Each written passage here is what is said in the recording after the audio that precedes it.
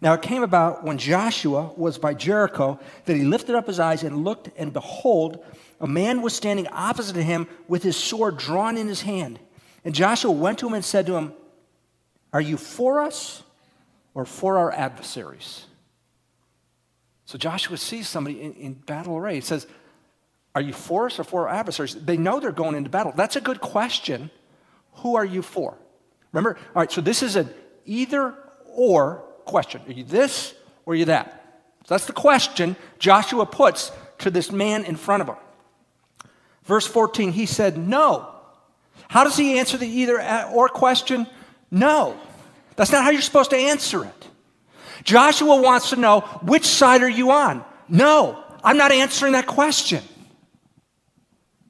Well, that's a strange answer. What's the deal? Here's the deal. Rather, okay, here's why I didn't answer your question one. I indeed now come as a captain of the host of the Lord. This is a spiritual being sent from God. And Joshua fell on his feet to the earth and bowed down and said to him, "What has my Lord to say to his servant?" The captain of the Lord's host said to Joshua, "Remove your sandals from your feet, for the place where you're standing is holy." And Joshua did so. So the question Joshua puts to the guys, whose side are you on? No. That's how I'm answering it, no. See, the question isn't to the Lord, whose side are you on? The Lord puts the question to us, whose side are you on?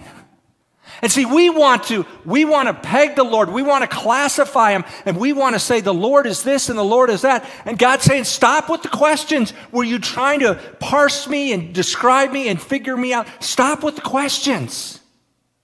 So here's the questions, the kind of questions we put towards God. God, are you a Republican or are you a Democrat? And you know how he answers that question? No. No. God, are you black or are you white? Do you know how he answers that question? No. Oh, did I miss that? Did I get the wrong ethnicity? Are you Asian or Hispanic? You know how he answers that question? No. God, are you rich or are you poor?